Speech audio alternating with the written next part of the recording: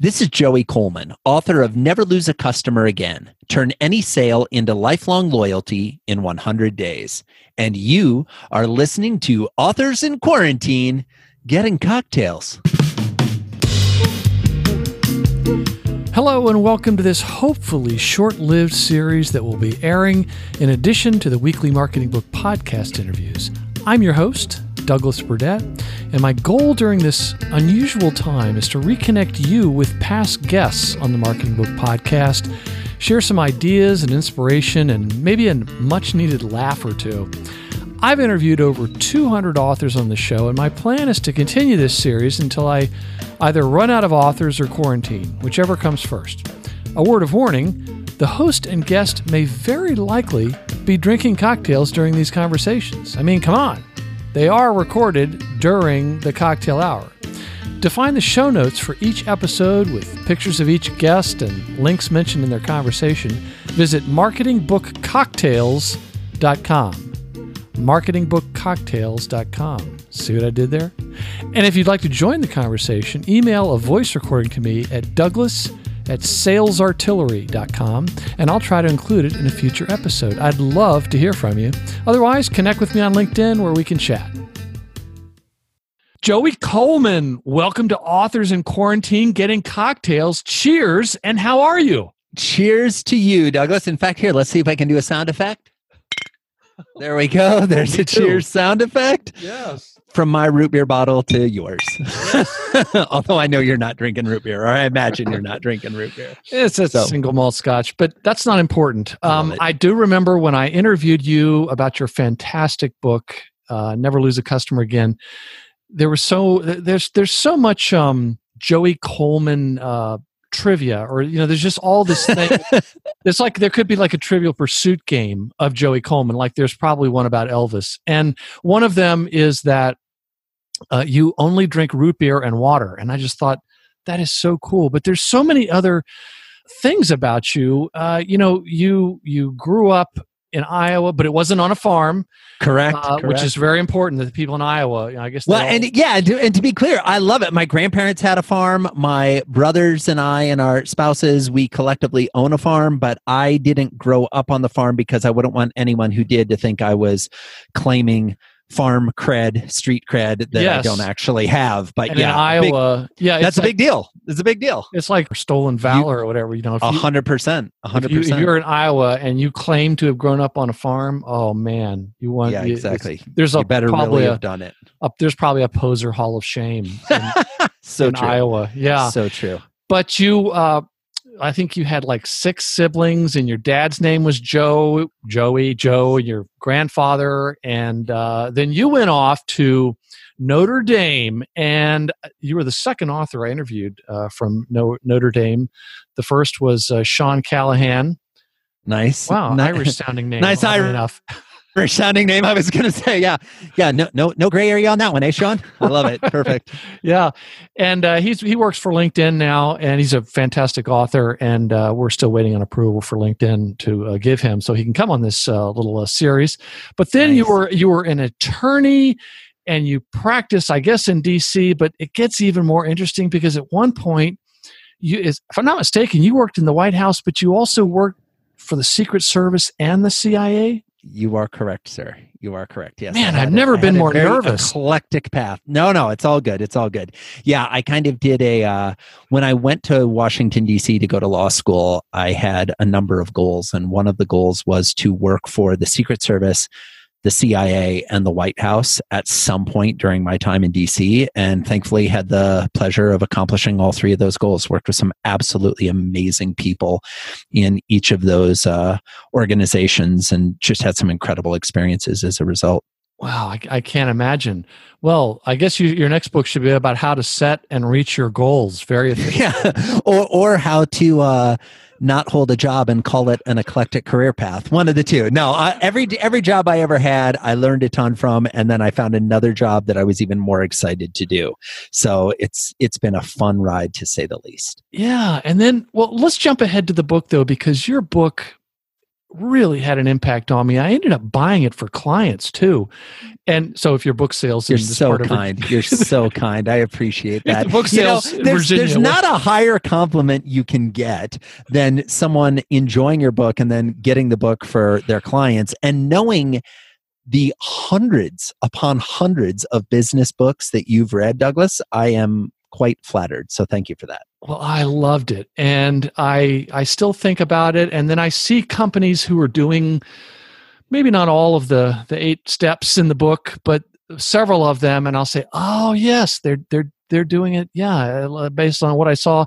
But also, there's things that even a small agency like mine, we can try to do to work in to go through those processes.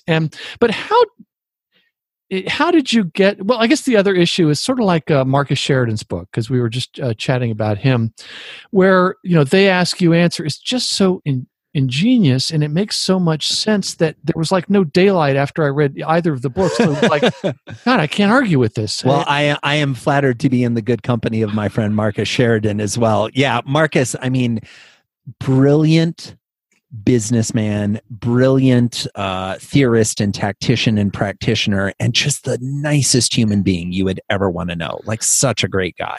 Yes, and sorry, setting the scotch bottle down there. And so he's such a great communicator, a clear communicator. Once, a few years ago, I even got some training from him. He gathered a group of agencies in Richmond, Virginia, and we were able to participate in some things, and I still use some of those things. So I always describe it as going to marketing church. When yes. You're hanging out with Marcus, it's like a revival church ceremony, right? Yes. He's so passionate. He's so dynamic. And man, that guy, his heart is bigger than the room he's in. Like, he just serves in such an incredible way. So it's not surprising that he would come up with this amazing principle of they ask, you answer, which is and I say this respectfully, such a basic thing that most companies completely fail at.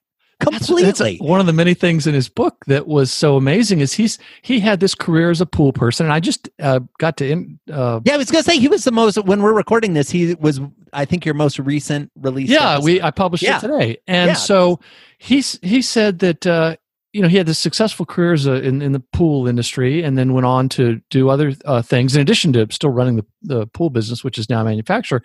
But he said, like, 0.1%. He goes and speaks to pool industry conferences, and he said maybe only 0.1% of those people in those industries are doing what he's described, and it's just a shame at that point.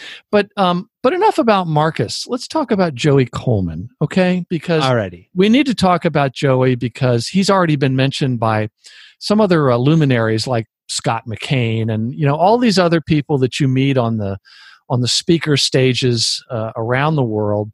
And talk a bit about, if you could, this 100 days concept, because it is in the title of your book, and some folks may not have heard that interview, and I'll link to it in this episode's show notes at marketingbookcocktails.com. And there'll be a picture of Joey that I took that I think all of you will like. And or they haven't read the book, but explain this concept. And you go around the world talking about this, and I don't think you're ever going to stop talking about this concept. And it's maybe in part because companies don't get it, but it's just so powerful. Well, I appreciate that. Thank you. Yeah, and I hope not. I hope to not stop talking about it, because I think it is probably the most overlooked aspect of business today, that companies, if they turned and focused on it even just a little, it will revolutionize how their business operates. So let me provide a brief overview, if I may. Please. Most businesses spend a ton of time, money, and effort trying to get new customers, but they spend very little time, money, or effort trying to keep the customers that they already have. I started doing research on this, at this point, it's more than 20 years ago. And what I found is that in the first 100 days of the customer life cycle, the customer journey, with day one being the day that they decide to sign on the dotted line or hand over their hard-earned cash and they officially transition from being a prospect to being a customer, if we were to start a stopwatch on that day, day one, and let it run to day 100, that time period is the most important time period in the entire customer journey. And the reason it's so important is that because regardless of which industry you're in, somewhere between 20 and 80% of new customers will decide to stop doing business with you in those first 100 days. 20 to 80%. In banking, it's 32%. In software as service, it's about 20%. In the auto mechanic industry, it's 68%. In the restaurant industry, it hovers between 40 and 98%, depending on what kind of business or what kind of restaurant you have. So the moral of the story is all these people are coming in the front door and officially becoming customers, and they're running out the back door before you really have the chance to build a relationship with them. So if you focus on this first 100 days, and on day 101, the customer is feeling great about the relationship, they're feeling great about the connection they have with you, in the typical business, they will stay for 5 years. That's why this first 100 days is so important. And you say in the book that, as I recall, this is where you say, you just have to do it a little bit better. It doesn't have to be perfect. Right. Oh, exactly. If you just slightly better. Yeah, just 5%. If you can keep 5% of the customers leaving, as I recall, it can increase your profits by 25 to 100%. Just Absolutely. 5%. Yeah, 5%. And what's crazy about that statistic, Douglas, is that the research has been proven time and time again by Harvard Business School, Stanford Business School, the folks at Bain Consulting. The whole quote that I use in the book comes from a gentleman by the name of Frederick Reichheld, who's the gentleman who came up with Net Promoter Score that many of your listeners are familiar with and fans of and use in their businesses. All the data shows this. If 5% of the people who are going to leave instead stay, profits go up 25 to 100%. Now, I imagine some of your listeners, Douglas, might have been told that there would be no math in today's episode. And that's it. That was the condition that I agreed to come on the show, folks. Douglas has already broken the terms of the interview requirements. Spoken like a true lawyer. That's totally fine. That's totally fine. But no, here, let me explain the math, because this number was shocking to me in the beginning when I first looked at it, but it makes a lot more sense when you break it down. The typical business is already running at a profit. So each incremental dollar, more of that is profitable because you've already covered your fixed operating expenses. When you have a long-term relationship with a client, you recoup the acquisition cost, and each additional dollar they spend becomes more profitable. Not to mention, the longer we work with a client, we're able to be more effective and more efficient, but usually charge higher rates over time. So the dollars become more profitable by the very nature of the longevity of the relationship, not to mention what it does to your overall cost of operating. Yes, and I have a feeling that probably makes for happier employees. 100%. 100%. Customer experience and employee experience are two sides of the same coin. Mm-hmm. As you shine up one, the other side gets shiny too. As you improve one, the other side improves. If you're not paying attention to one, the other one goes down as well. Yes. So, Joey, one of the reasons I liked the book so much is because almost all the books on the show have been just phenomenal books, and it's been a great learning experience to read them and talk to the authors. It's just something I really love doing. Now, the ones that sucks, I'll give you a list of them right now. No, I'm just kidding. I would actually love to know that list. A few of them never made it to the. Yeah, I was going to say, I know some of them never make it on the show, right? You read, but here's the thing, folks. That's okay. The only way we're able to truly find the gems in the books that will make an impact in our life is being willing to at least start some books that just might not hit. And that's okay. Yeah. Right? We should have no guilt about stopping reading a book or reading a book and getting to the end and going, okay, well, that wasn't really what I was hoping it would be. That's okay. Just keep reading. Well, see, the a little bit inside baseball here. The issue is I get the books, and then I have to decide very carefully which ones, because there's only 52 weeks out of the year. Right. There's a lot more that are now coming in. You get on a list, and they say, "Oh, we heard of this person."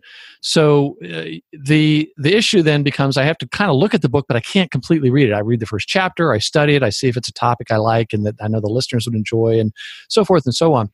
Well, and normally that's enough. It's I think it's, and also I know if they had a grueling editorial process. If I know the author suffered at the hands of an editor, I know it's going to be better. Oh, and bless those editors! Bless those editors. Well, I suffer for my art. You authors, you suffer for your art. No, absolutely. I'm married to an editor. I get it. I get it. Yeah. So my wife is a freelance editor. She edited my book. My book was edited by Tucker Max, who's a well-known writer and runner, runs a company called Scribe. And my book was edited by an amazing writing partner I work with, Sarah Stibbets, who has edited dozens of business books. So my book had been edited by 3 people plus me before it ever went to the publisher, who then went through a whole round of edits. So I appreciate the benefits and the how shall I say, gauntlet that one runs when having their work subjected to editers. And I got a note from your doctor saying you did indeed suffer pain. I did. So, yes.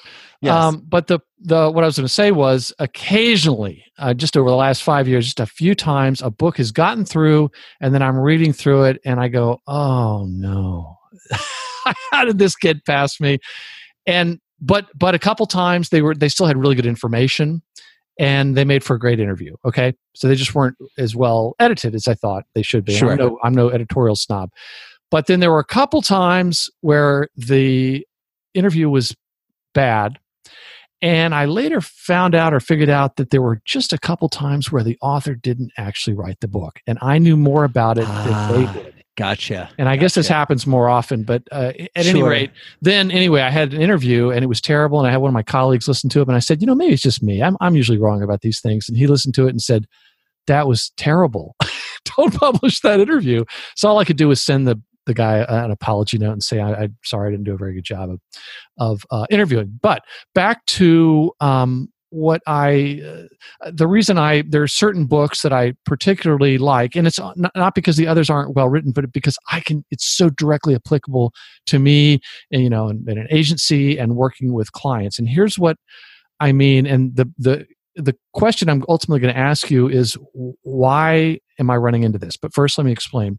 So when we're talking with new clients, or even if I'm just giving a talk on basics of marketing or some things that people should know, businesses, maybe people who don't deal with marketing, I'm always explaining to them this concept that before you go running after new business, are you selling as much as you possibly can to your current customers? The revenue is that much faster. And even in your book, as I think I got my notes here, there's like a 5 to 20% chance of making a sale with a new prospect, and selling to an existing one is maybe 60 to 70%. And correct. Yes. It's exponentially greater likelihood of closing the deal when you're selling to someone who's already done business with you.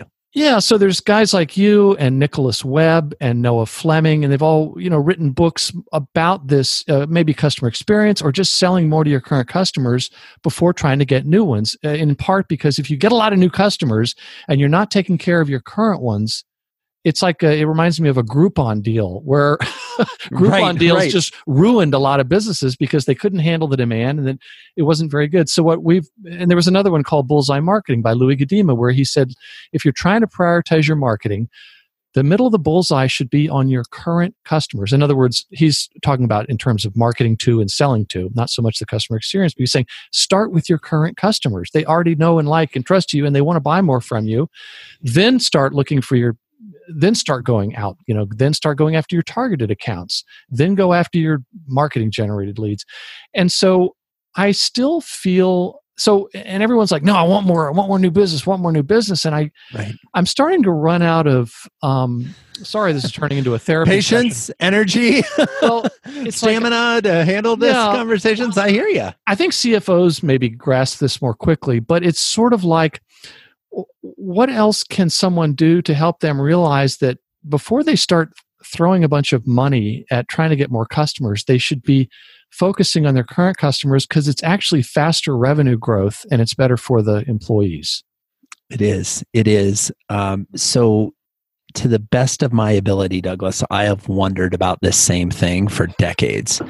And the best answer I've been able to come up with is the issue, the problem. This is caused by the fact that those people are human. Okay. And what we know about humanity and biology is that we are more intrigued by the chase than by the catch. Yes. We are more excited by what is new than what is familiar. And there are things at a biological, biochemical point in the brain, in the feelings receptors throughout our body. There are signals that get sent when we're doing something new, different, uncertain, exciting, etc., that trump in our bodies and make our bodies react more positively than the behaviors that are rote, routine, familiar, consistent. Doesn't mean we don't need those things. It just means we're naturally drawn to what is the shiny object, right? The different thing. And so I think when we acknowledge that as humans, we're predisposed to do that, and that it is moving against our predisposition as humans to focus instead on our customers, we have to then figure out, okay, well, if we're going to focus on our existing customers, what can we do to add some excitement or pleasure over there to counterbalance what we're missing on the chase for new business? To me, things like profit, things like easier to close, things like long-term relationship, actually, if we really look at them, will trump those other things and will be better than those other things and allow us to kind of say, okay, this is a better environment. This can be exciting as well. I agree. And I also think that a lot of companies or humans, they take sort of a lottery ticket approach to marketing. Like maybe we'll strike it rich, or the funny thing in social media where they all say, we want this to go viral. If we can just get Mark Cuban to tweet about this, everything's going to happen for us. And the other thing that it brings to mind is an author from Canada named Noah Fleming. And he's written books about selling more to your current customers. And he's written books like Evergreen and the Customer Loyalty Loop. And Sure. There's a story that he tells about how he was he gets frustrated his life's work now is trying to help companies realize this. And he said that he was speaking in Washington, D.C., former stomping ground of one Joey Coleman, at a conference of accountants, I think. And so he had to speak right after lunch, which is, Joey Coleman, you'll know about. That's probably not the best. I know that slot. I know that slot well. So he was up there on the stage, and he said the reason companies focus more on getting new customers instead of selling more to their current customers is because they're addicted to sex. Okay, the listener has just driven off the road. Exactly. But Douglas said it, folks, not me. What he means by that is what you were talking about. Biology. He's saying it's biology. It's that simple. It's the thrill he said of the it more chase. directly than I did. Yeah. The thrill of the chase, and it's sexier, and you're the fighter pilots or the cowboys, or you're the whale hunter bringing it in and slicing it up, and whereas the other side is maybe more like farming versus hunting. And again, this is a circular conversation because we come back to the earth and the farming and Iowa. Yeah, I was going to say, not surprising that a kid who grew up in Iowa would eventually alight on, why don't we just plant these seeds and nurture them until they grow instead of being excited about, well, what am I going to plant next week? Well, what about the following week? How about we plant something different? Any farmer that did that would lose their farm within one season. Oh, and they would be ridiculed. Done. Oh, they'd be ridiculed. They'd lose it. Their family would go hungry. I mean, it would be just a disaster. Right? But it is the human condition. And I think the reason I say that is not to, be all philosophical, but it's to acknowledge that making this shift to paying more attention to the customers you already have is going to require a commitment. It's going to require a shift in the way of thinking. And it is going to, when you first start doing it in an organization, do not be surprised if you face a lot of resistance, especially from the salespeople who are predisposed and who are incentivized in most organizations to bring in any business, not the great long-term business. There are very few organizations that pay commissions on renewals. to their salespeople. Now, the smartest companies do. The smartest companies say, we're going to pay a commission to our salespeople for year one, but that commission is going to go up in year two, and it's go up even higher in year three. And we're going to incentivize our salespeople to bring the right people in the front door from the beginning so that we can have a long-term relationship with them. But that's not how most organizations work. Most organizations present, hey, we need you to hit this number this month. And that kind of spray and pray tendency of let's just throw it all out there and hope for the best is about as sophisticated as most marketing and sales initiatives get. I'm not saying that to, belittle those folks, but it is incredibly, I find it incredibly interesting that the conversion rates are much greater marketing to your existing customers than to new customers. And yet most organizations don't seem to invest their time, money, or their effort towards those type of activities.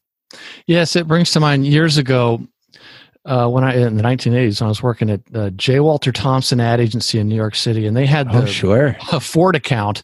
They had it in the Detroit office, but for all those playing the home game. And they had the Ford account, and they'd had it for ages and ages. The number one target audience for Ford advertising was Ford owners. Yeah. That always surprises people when they were trying to advertise to their own people first and foremost. So, Joey, you are in your home in Colorado, is that right? I am in Boulder, Colorado. Okay. So, and I hope that you and the family and the kids are safe and healthy at this point? I appreciate that. We are indeed, yes. So we've been self-isolating, quarantining, if you will, for today is day 38. Not that anyone's counting at home, but we actually went in kind of early compared to a lot of people. And I say that only because I have the joy, and I mean, literally joy of my life is having friends all over the world. And as I started to look and see what was going on, particularly with some compatriots in Italy, I realized that this thing was a lot worse than we were being told here in the United States. And so with a 6-year-old and a 4-year-old, we just kind of looked at it and said, you know what, we're going to batten down the hatches a little bit earlier, even though we're not required to. And then shortly after that, Colorado has actually been a great state as far as taking action early on this. So we've been here for a while now. Well, that's good. And for somebody that travels as often as you do you get sick? Do you catch colds? Do you get the flu? Not often. Actually, I thankfully have historically a pretty high tolerance to illness. I think part of the reason being because I am subjected to so many different germs in so many different environments. I think that my immune system has been built up over the years. I also think that my incredible wife, Barrett, who cooks all of our meals here at home, since she came into my life, I have done a much better job of eating healthy and paying attention to what I put into my body. Granted, as we started this, I do have the occasional root beer if I'm celebrating or enjoying a good conversation with a friend, like I am right now. But as a general rule, other than that, I drink water, right? And I don't always succeed, but I try to make sure that 50% of my plate is the color green. These things, like little tiny life hacks that make a difference. I do not exercise as much as I should by any means, but since I got my Oura Ring, I pay a lot more attention to my sleep score. It's gamification of sleep. Hey, guess an what? Oura Ring? Oura Ring, yes. Oura, Oura Ring. It's basically a ring that has built-in sensors that monitors my temperature, my heart rate, my breathing. It's basically all the biometrics that you'd measure like with an Apple Watch, but I wear it as a ring. So I actually got one sized to fit my wedding ring finger. And I wear it instead of a wedding ring. Like I wear it as my wedding ring with my wife's approval and sign off. And she thinks it's great too because she wears one. But ever since I got that, I now pay attention to, okay, the number of hours you log in bed asleep is not as important as the quality of the sleep you're getting. So I've been one of those people who's been fortunate to never need a lot of sleep. And part of the reason for that, which we've learned from the data on my Oura Ring, is because I'm a very effective and efficient sleeper. And so as a result, I don't lay in bed for 2 hours thinking before I fall asleep, right? I get in bed, I put my head on the pillow, and in under 3 minutes, I'm asleep. Oh, wow. And we have the data to prove it. And I sleep, I almost instantly go to REM. Oh, Right? wow. Most people sleep for an hour or two before they go into REM. It's like a waterfall. I fall asleep and I immediately drop to deep sleep. And then I pop up into REM and then to deep sleep. I go back and forth between those two until I wake up the next morning. Interesting. Yeah, it's crazy. So the benefits of technology, folks, right? There's these things out there that allow us to look and, some will say, well, hack our biology. I just look at it and, we've talked about this before, as a lawyer, I tend to be more evidence-based, right? And I'm just like, well, show me the evidence, show me the facts. I'll look at them and I'll make my decisions accordingly. So we're not sure. We may have actually already had this. Right not long after we went into quarantine, I got a killer headache followed by a sore throat that hurt when I swallowed and a cough that would keep me up at night. And that lasted for about 3 or 4 days. I'm not sure if I had it or not, but I know I was on an airplane at JFK when the head of Port Authority publicly announced that he had gotten COVID-19 and said that he believed he got it doing a site visit at JFK. I was literally sitting on an airplane at the terminal at JFK when I read that breaking news. So who knows? Well, the joy of the crazy world we're living in right now. So I'm checking it out. I'll include a link to it at the show notes, but it's ouraring.com. And I'm going to have to check that out because I used to have a Fitbit and it broke and I stopped using it. But I'm one who wakes up after 7 hours completely rested. And I feel bad that I didn't need to sleep more. But I think I may be the same way where I fall deeply asleep. And just a little bit of Marketing Book Podcast host trivia. Once, while training in the Army, we were on the shooting these machine guns at night. And watching the tracers and all that sort of thing. Sure. And that was night. Okay, that's when I normally sleep, and so you didn't get to shoot the whole time. There might have been 3 or 4 of you, taking turns and doing different kinds of things on this range. Well, I just went ahead and decided to go ahead and check out and just fall asleep right there on the machine gun range. On the range, yeah. right behind the weapon. And this paratrooper from the 82nd Airborne came by and saw what I was doing, and he kicked me in the bottom of the foot, and I won't tell you what he said, but those guys are professional yellers. They are. But that was just like I could, and of course, when the kids were born, apparently they cried during the night. And you missed it. Well, here's the crazy thing, though. About I've had the pleasure of working with and knowing a number of folks who have worked in special forces, the 82nd, and SEAL teams and Delta and that type of thing. And what they will actually tell you is the ability to fall asleep at any given time, regardless of what's going on around you, is actually one of their best skills. So while he may have kicked you, yes, the fact of the matter is, part of the reason that he got that job as being a paratrooper is because he could do what you were modeling. Well, and he was clearly just a jealous bitch. Did I say that to him at the time? I didn't. But you're a smart guy, Douglas. You're a smart guy. I highly doubt that. Which reminds me of the time that at airborne school, and we've both jumped out of perfectly good airplanes. We have. Yes. Yeah, I was not getting shot at the time. I'm very thankful for that. Yeah, well, nor was I. Very thankful for that. Nor was I. So, that's a good thing. But I remember jumping out, and they said, or it was a part of the training leading up to it, and they said, your form is bad. You're supposed to, anyway, your form is bad. And of course, they articulated that in another way. You look like, and so that was all the feedback I was getting. And so I had to go a couple times, and they were almost going to, kick me back a week or something, because apparently I wasn't doing the proper form as I jumped from what was the fuselage. And I finally said, Sergeant Airborne, can you be any more specific? Well, that made it worse. Endeared you so well, I'm sure. Yeah, not really. It's kind of more of a don't ask questions type environment, right? That's right. So, I was young and still learning, and but anyway, Joey, what are you seeing? What kind of questions are you getting from folks? I'm wondering, based on what you know and have experienced, what kind of things do you think are going to change, or what things were already out there that are changing that are going to be accelerated and stick going forward?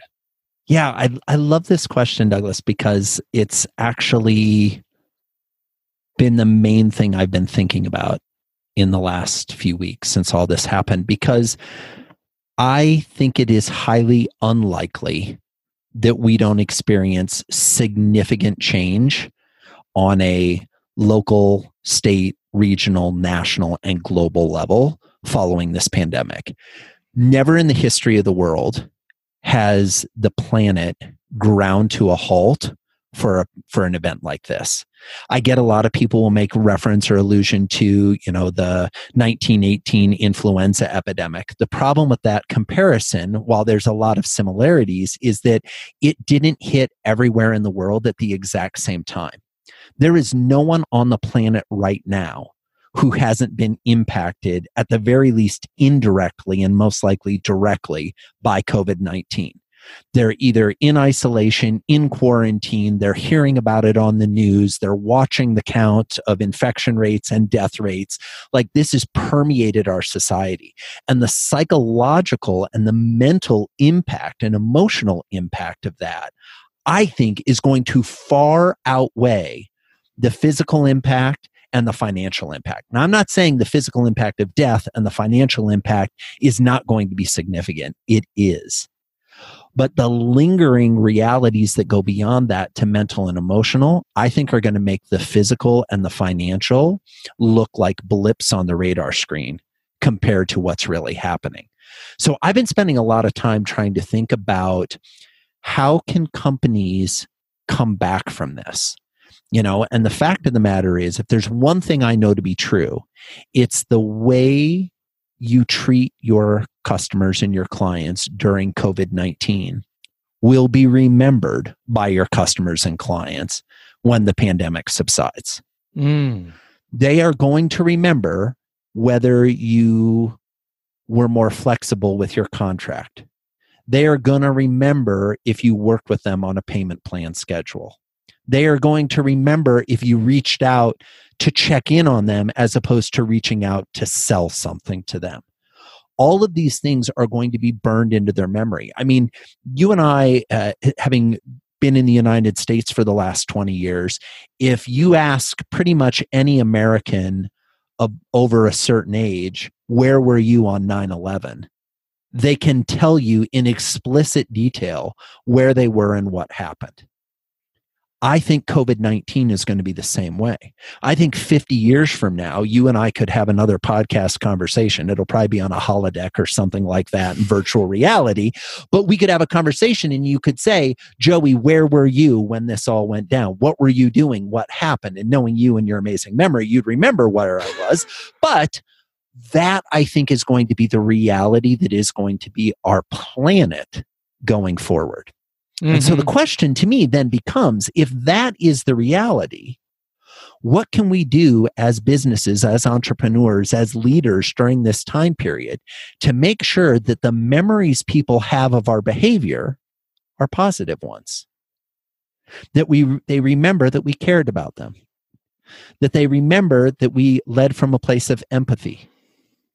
That they remember that we put people over profits. Those are the things that I think will not only help organizations navigate through this unprecedented time of stress and financial difficulty and, physical lockdown, to come out on the other side with a viable enterprise and business. Have you seen examples of companies that aren't getting it right? Oh, Douglas, you kind of, usually my MO, my buddy Dan Gingiss and I, we have a podcast called The Experience This Show. My usual MO is to only want to tell the stories of the ones who are getting it right. And the reason for that is twofold. Number one, it helps me from getting into trouble. And number two, we get enough negative news by turning on the TV or going on the internet. I like to give some positive news. But like to give you an example, we're not on the podcast with Dan right now, so I want you to feel... Correct. So I have some permission to go a little crazy. But here's the thing: I'm going to include a link to that podcast. Everyone should listen to it because it's also Dan, who I've interviewed, who's been on the show as well. Yeah. Dan Gingiss, brilliant social media customer experience guy. He's great. And longtime friend.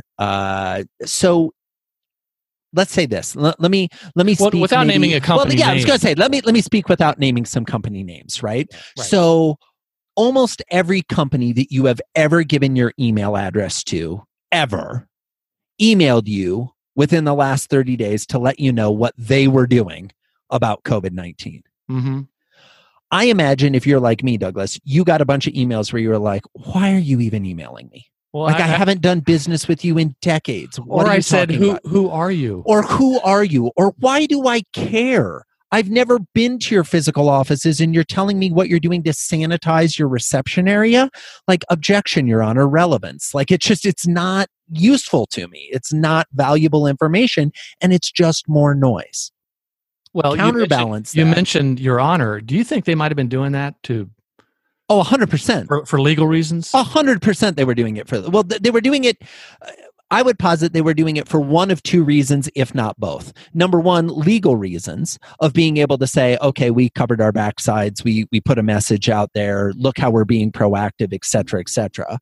Or their marketing communications people said, everybody else is doing this. If we don't do this, we're going to look like the fools who didn't do it. So here's the template that we send out. Right? Doing something to be like everyone else or doing something to avoid potentially getting in trouble legally is never a good opening reason to do anything. I'm not saying it's not a valuable reason, but that shouldn't ever be, I don't think, your motivating factor to take an action. To me, your motivating factor should be, we have people who are living in the greatest level of uncertainty they've experienced in their lives. What are we going to do as an organization that has a relationship with them to let them know that we empathize with the position they're in and provide a little bit of certainty in an uncertain world? Now, just that shift in intention and that desire to have some intentionality behind a piece of communication will solve the problem, will carry the day. Let me give you 3 quick examples of companies that I think did it really well. As you mentioned earlier, I have the pleasure of traveling all over the world giving speeches. I absolutely love it. And I spend a lot of time on airplanes. For context, last year I did 160,000 miles on Delta. Oh, and by the way, I live in Colorado, not one of Delta's hubs. Right? So every time I fly, I'm on at least 2 airplanes. But the reason I do that is because I love their customer service so much. To my knowledge, they were the first airline to come out and say, no cancellation fees, no change ticket fees. If you don't want to fly for any reason, your event's been canceled, up to you just don't feel safe getting on a plane right now, let us know, and we will give you a credit for the amount of your ticket that you can use anytime in the next year, which they've now extended to anytime in the next 2 years. I noticed. Yeah. Right? Now, some people can come at that and say, well, Joey, that's because they didn't want to have to refund all that money. And in a recent cruise line legal filing, it came out that it is estimated that Delta Airlines had $5 billion, with a B, dollars in tickets that customers had paid for but not flown when this crisis hit. So they would have had to turn around and give back $5 billion or give people the chance to have a credit that would ride. Now, as a loyal customer, I chose the credit because I will fly Delta again. So that was an example of leading first and leading generously. Yes, it had an ancillary benefit to their business as well, but it was exactly what I wanted as a loyal flyer. Enterprise Rent-A-Car was, to my knowledge, the first rental car company that came out and said, normally to rent one of our cars, you have to be 25 years old. We are lowering the rental age to 18. Why are we doing that? Because there are a boatload of kids that just found out that their colleges are closing and they are far away from their families and need to get home. And it's probably not a good idea or a safe idea to have their family drive to get them. So guess what? Come in and rent your car at 18 and you can do a one-way drop-off and we'll give you a great deal. Wow.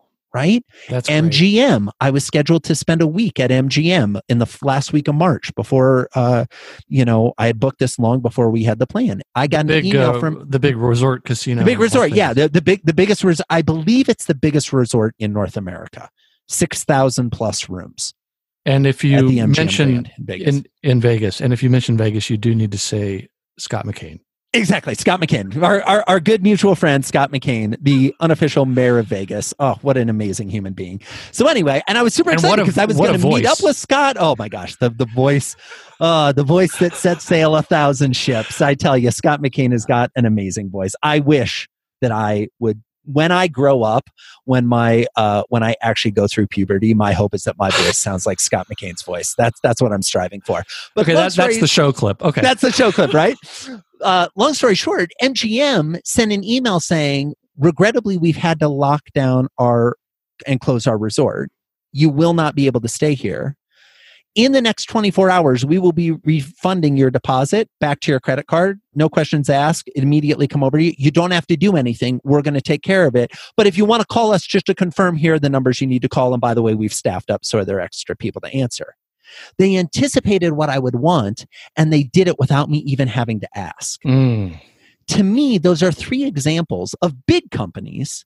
And the reason I use big companies is, number one, your listeners have heard of those companies. Right. But number 2, if a big company can do it, your small company has no excuse.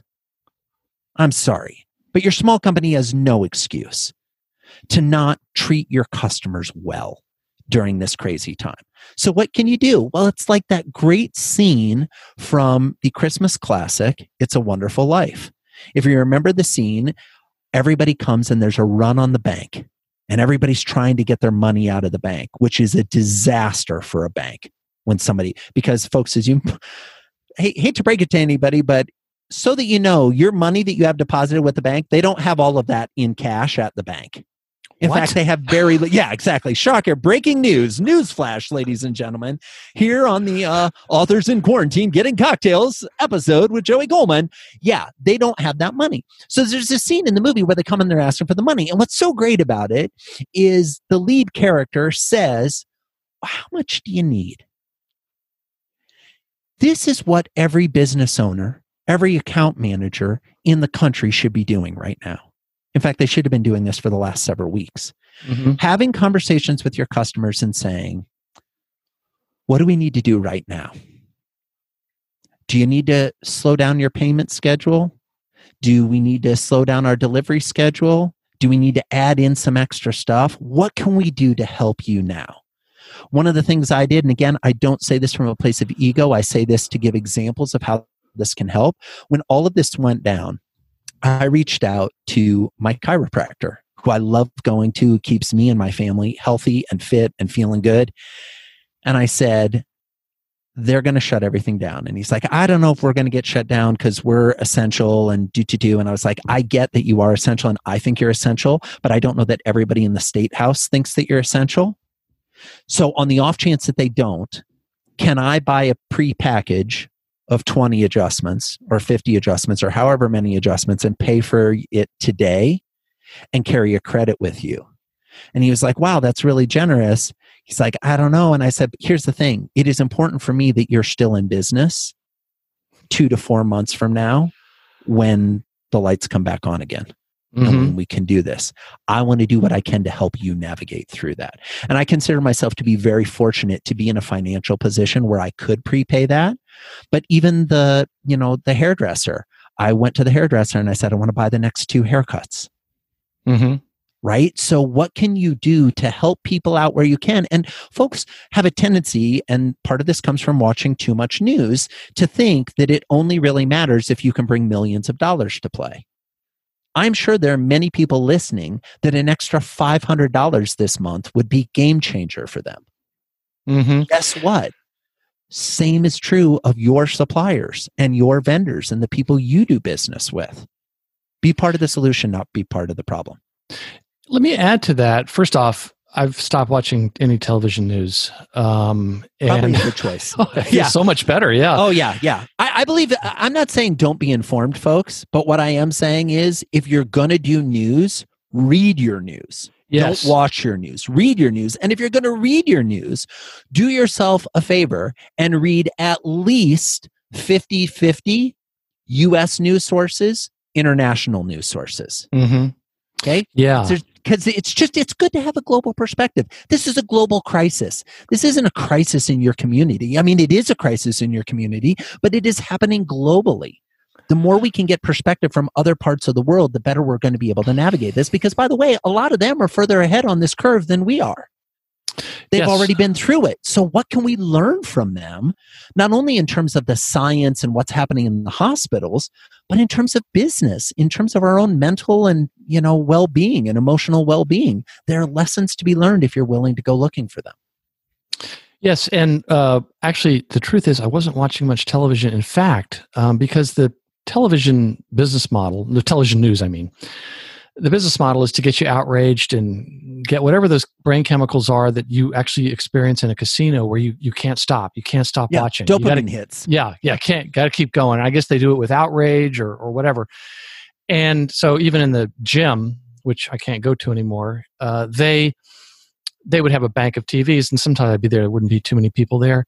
I would go grab the remote control and turn off all the news channels, and I'd put on like a sports channel or a weather channel or an HG because or a sitcom or anything that isn't outrage based and designed to polarize. Right. Well, what I was going to say is that even going to your barber and you're saying, hey, I want to buy the next 2 from you, that also sends such a powerful signal to them that we believe in you and we're counting on you, and you can turn to us if you want to talk or if there's something else we might be able to do for you. I think the psychic reward may be even greater than the financial one by making an offer like that. Oh, 100%, Douglas. I couldn't agree more. The psychological, mental, emotional ramifications of this situation we haven't even begun to discuss.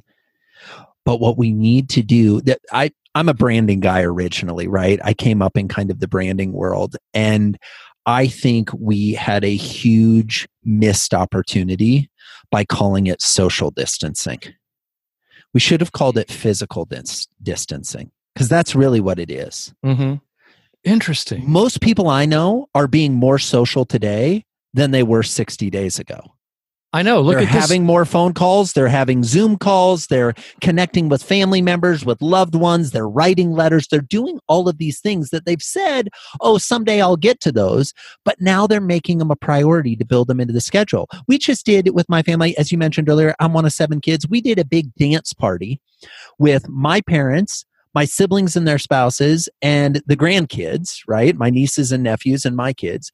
This weekend, we did a 35-minute dance party where everybody logged into the same Zoom link.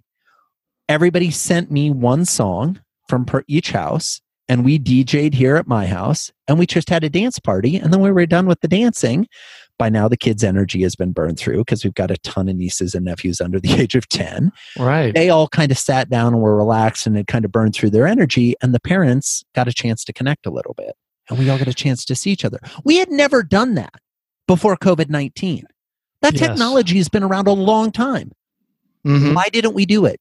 Because of this idea, the difference between physical distancing and social distancing. I think physical distancing has increased our opportunity for social proximity.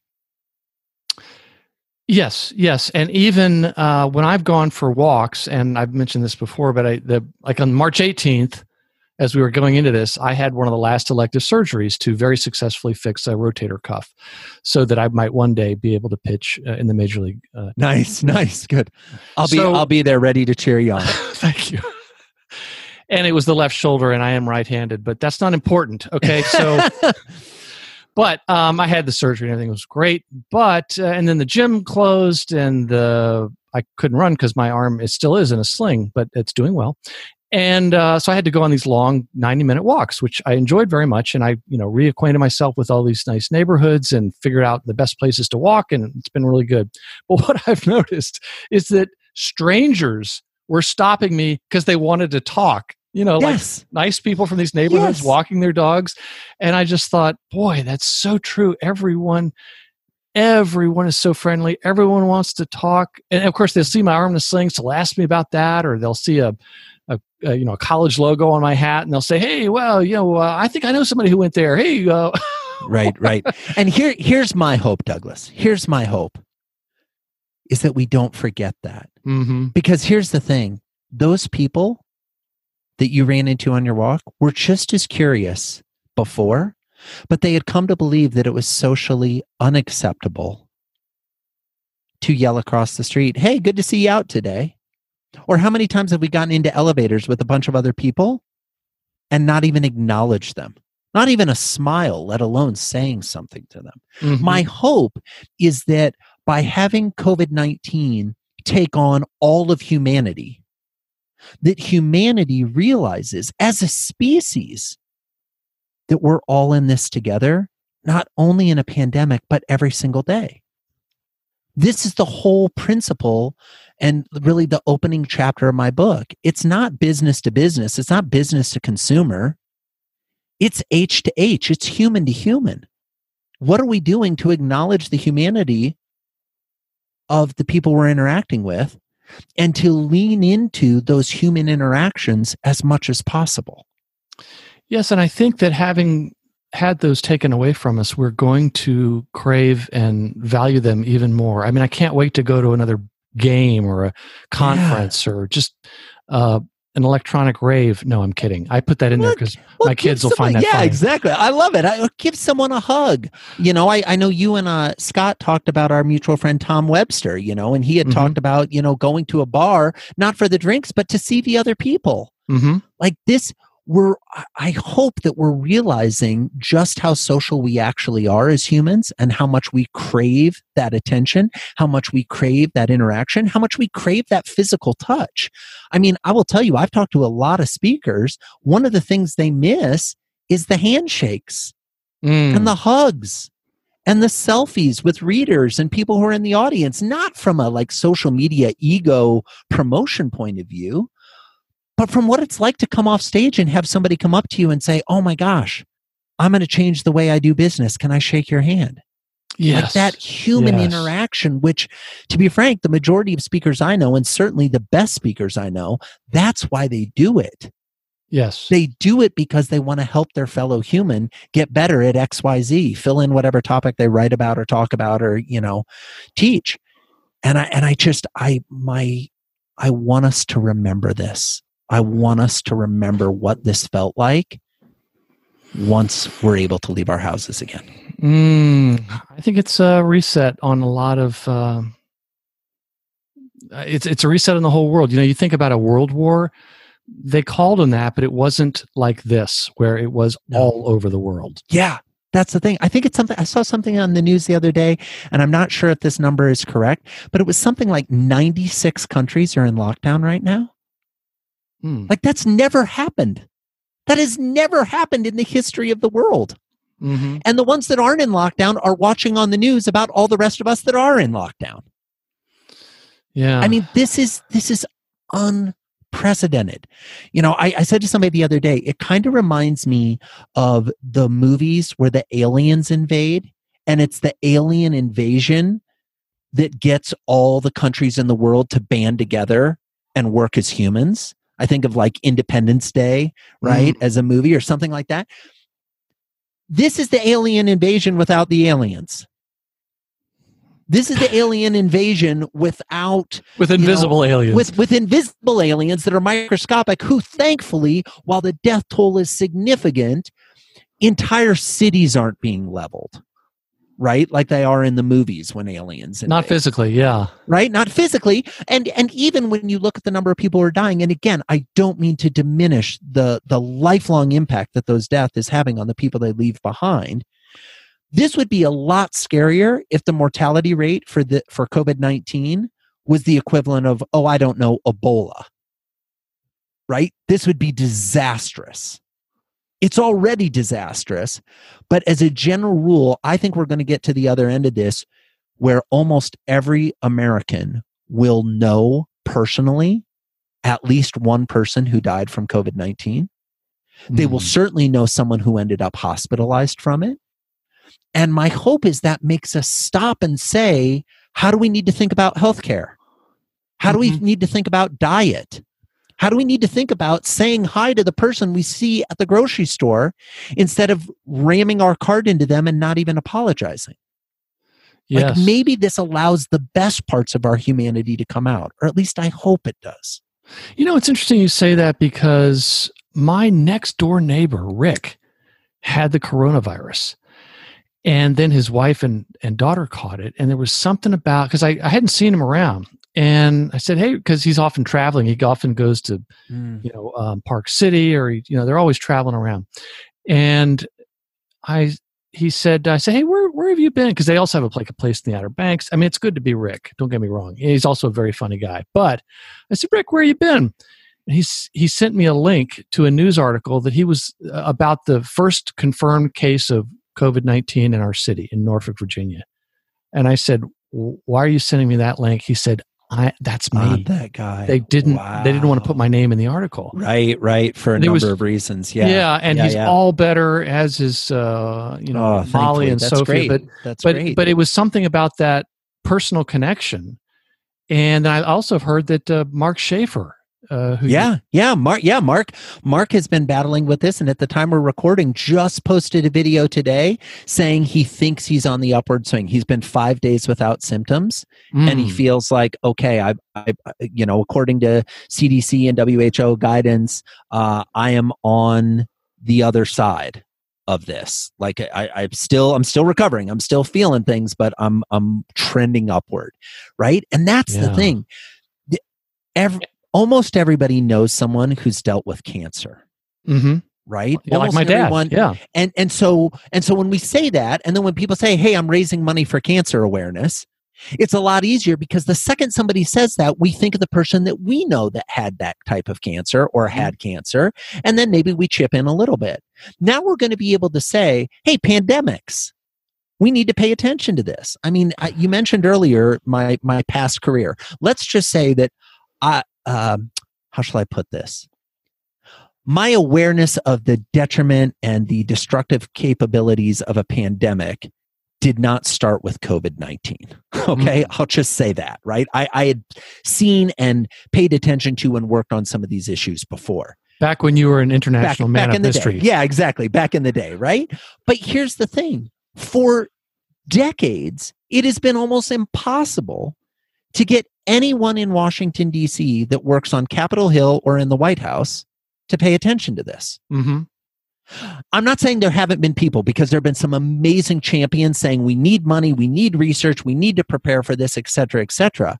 But to get everyone in agreement about it has been impossible. My hope is not anymore. I think you're right. And it's maybe analogous to people's understanding and awareness of terrorism, at least in the United States. Yes. Before and after exactly. 9/11. Totally different conversation. Terrorism was something that happened over there. Right. Before 9/11. Once 9/11 happened, people are like, oh, wait, it can come here too? Well, now we're starting to get the same experience. We've known about things like Ebola being in Africa for decades.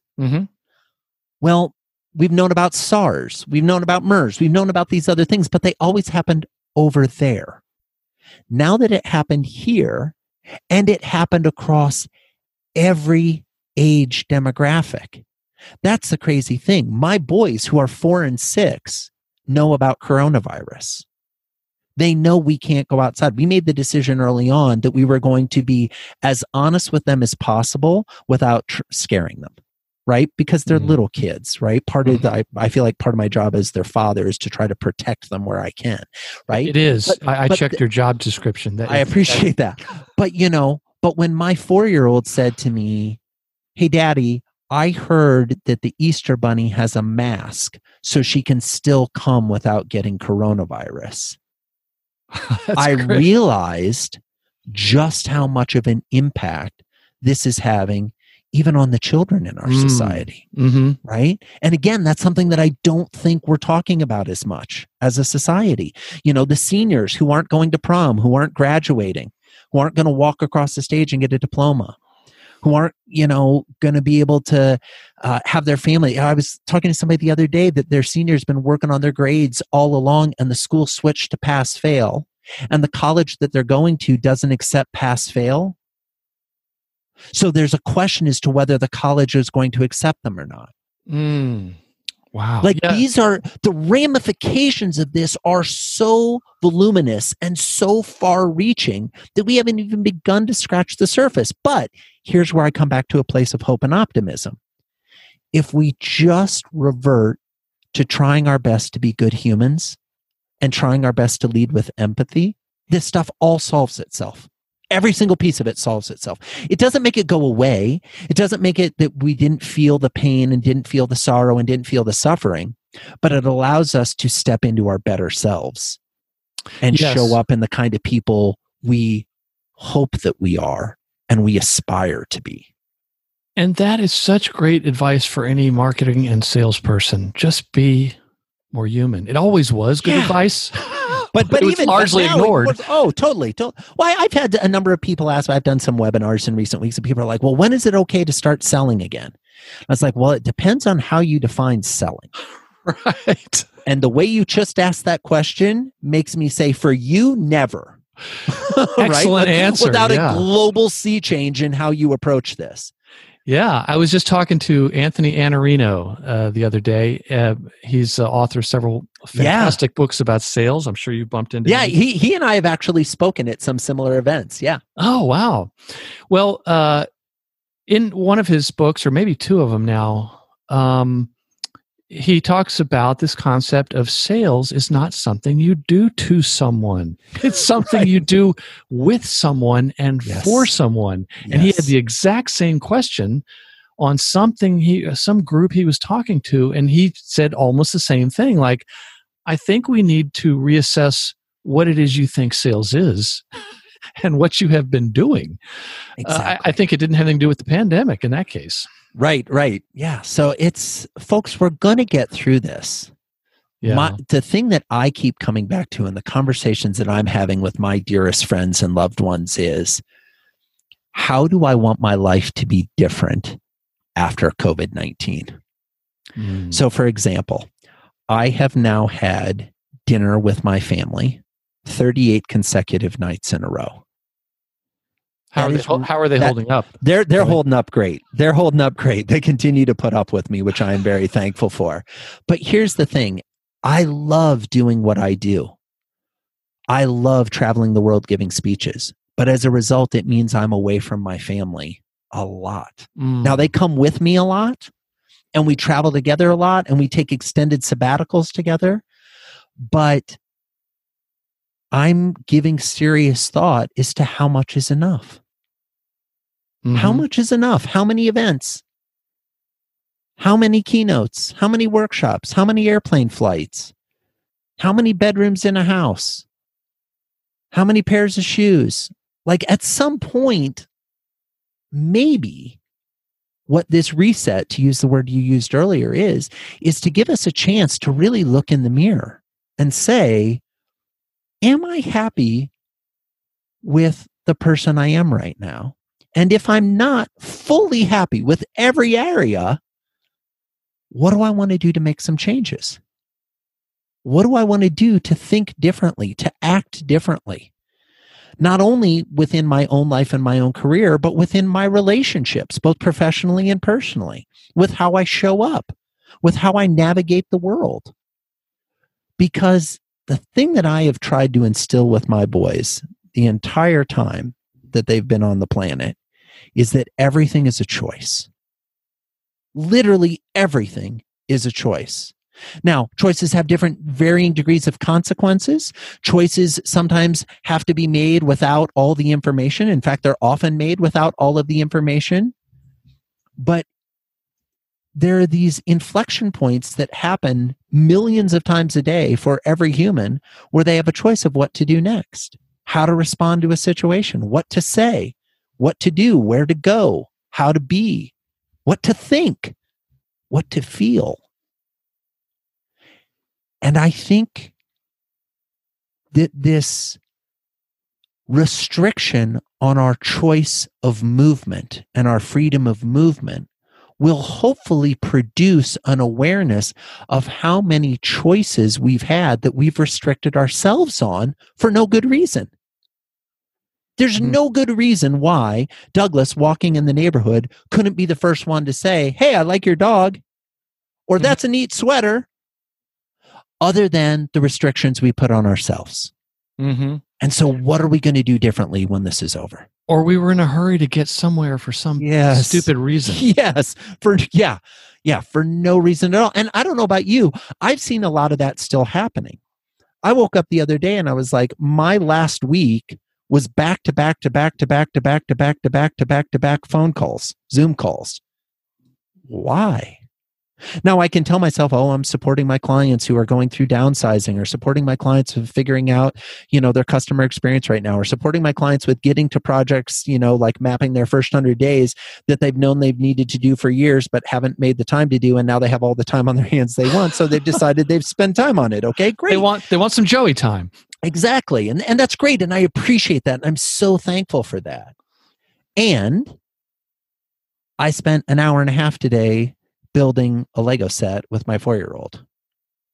I just put it on my calendar. I was like, there is no reason from 10 to 11:30 this morning that I can't lock that time on the calendar and go build Legos with my son.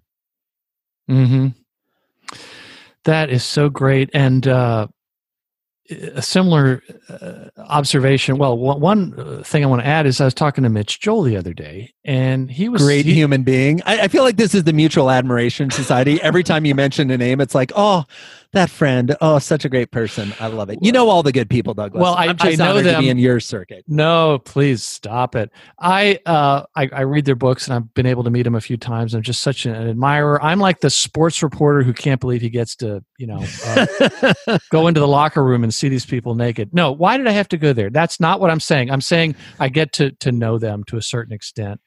And Mitch has 3 little ones at home, and even when I was talking to him, he said the same thing as you did, which was, I don't know, maybe you form a habit over 30 days, some will argue, and you start to realize what's important, and he's starting to rethink about just how much he wants to be gone. And my daughter, as listeners may have heard earlier, she's a senior in college. She comes home for spring break, and they said, don't come back. And we can't do graduation ceremony either. And she's really crushed. And she was Dean's List and student government president and all that sort of thing. These sort of takes after her mother. That's great. Yeah, her mother and you have a lot of brothers. So my older brothers, they said you would understand this. My older brother said, yeah, Douglas, this sort of thing skips a generation. So, thanks. I love it. I love it. Yeah. So, love it. And they're older brothers. So exactly. That's the job of the older brother. Is the job of the older brother is to do all the things the father wished they could do, but it would be inappropriate for them to do. That's kind of how I always saw it. I'm the oldest brother, so I understand. Oh, you are? Okay. Oh yeah. Oh, okay. So then this is you understand it completely. These guys are 9 and 11 years older than I am, and when the 3 of us get on the phone, it reverts right back to when I was 4 years old. Trust me when I say I completely understand. My youngest brother, here's the shocker. My youngest brother was born my senior year of college. He is 21 years younger than me. He could be my child, right? And we all get together. My wife, we joke, the very first time she came to visit my family, we walked into the house, and my younger brother, who at the time was about 8, came around the corner, blindsided me, and tackled me over the couch. My poor wife has never even been in the house before. And now the guy she's come with to meet their family has basically just been assaulted in the living room and thrown over the couch and piled on. And then the other brothers jumped on top. And it's that's called having brothers. There's no greater sign of affection. There is. That's right. Amongst brothers. Exactly. So anyway, she made dinner the other night, and it's been great having her here, and a lot of fun. And I'm actually thinking it's worse for the kids that aren't finishing up, because only 2 months of her life were disrupted. The others don't even know if they're going back. But for some reason, we started talking about what her earliest memories were. And we had this long discussion about other funny things that happened when she was little. And it was just the most wonderful conversation. And it was one that we hadn't been having a lot of because we've always been going so fast, or she's been gone, or whatever. And it's just like building the Legos with your son. He's probably going to remember that. And you certainly are. And it's, I guess, somebody could have told me those kinds of things were important, but this has been such a reminder that they really are. Yeah, we get to take all the things that we knew were important or we believed were important and actually live them right now. And I think the kinesthetic learning and awareness that is coming from this, as opposed to the theoretical awareness, is what's going to actually move the dial and make a difference, because we now have it as cellular memory. We literally have it in our bones and in our muscles and in our cells that spending time like this with our loved ones has a significant return on investment. Now, not everybody who's listening to this is having a good time at home right now. Okay. And well, they've been having a good time while they've been listening to this. Yeah, well, that's kind. That's kind. Clear, But, yes. But some people are alone.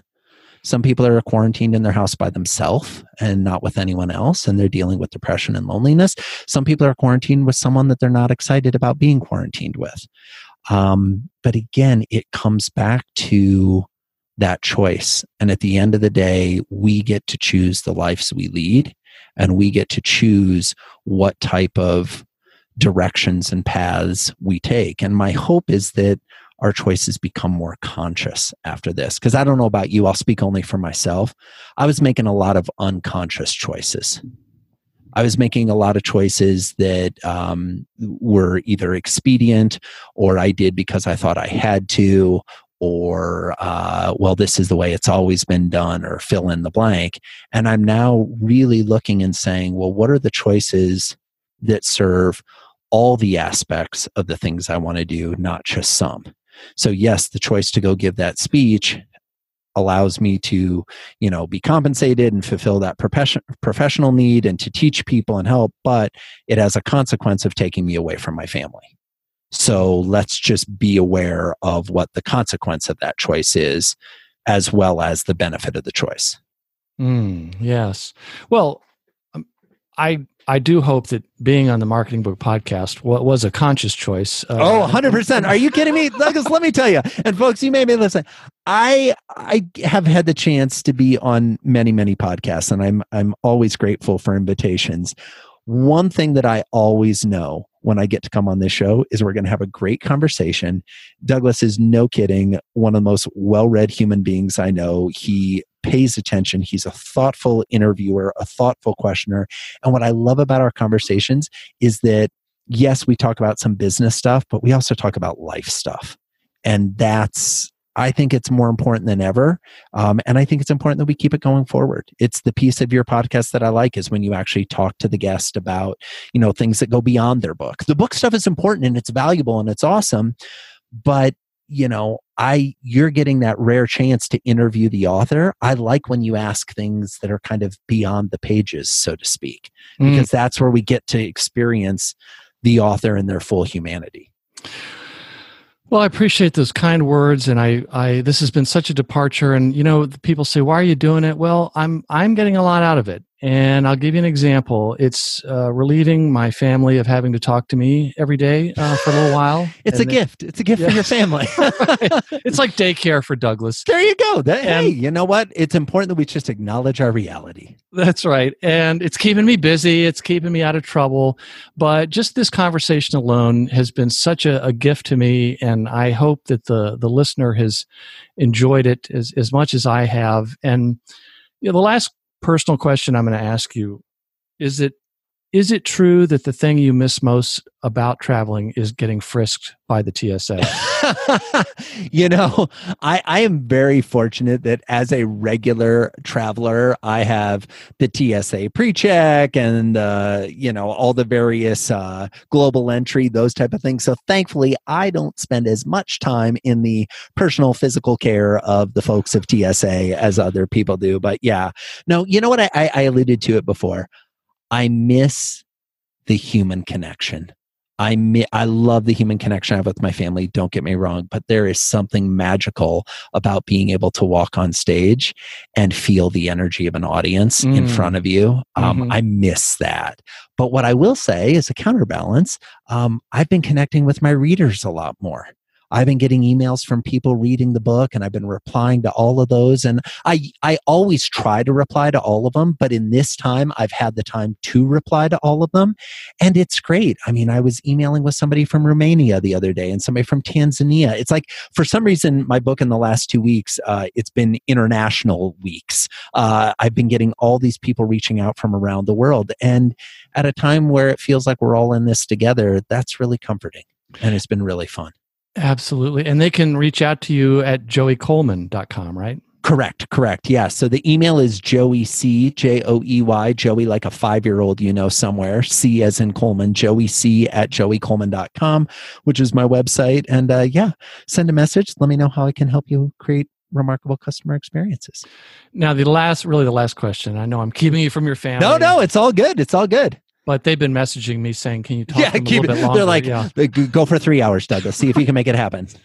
And I should say also, this is just more part of the Joey Coleman Trivial Pursuit edition. When I interviewed him for the Marketing Book Podcast, I'm sorry to talk about you like you're not here, but it was the first episode that had ever gone over an hour. And, and for a long time, it was the longest episode until it was later broken. And you know who broke it? Who broke it? Scott McCain. Oh, I love it. Let me tell you, we should do a 3-way episode sometime with you, me, and Scott. The only problem with that, Douglas, is I'm afraid you wouldn't get a word in edgewise. Well, and that would Scott be fun. I have had many long-term conversations. One of the joys of Scott living in Las Vegas is every time I give a speech in Vegas, I reach out to Scott, and if the stars align, we meet up while I'm in Vegas. We've also had the chance to share the stage at many events. Such an amazing human.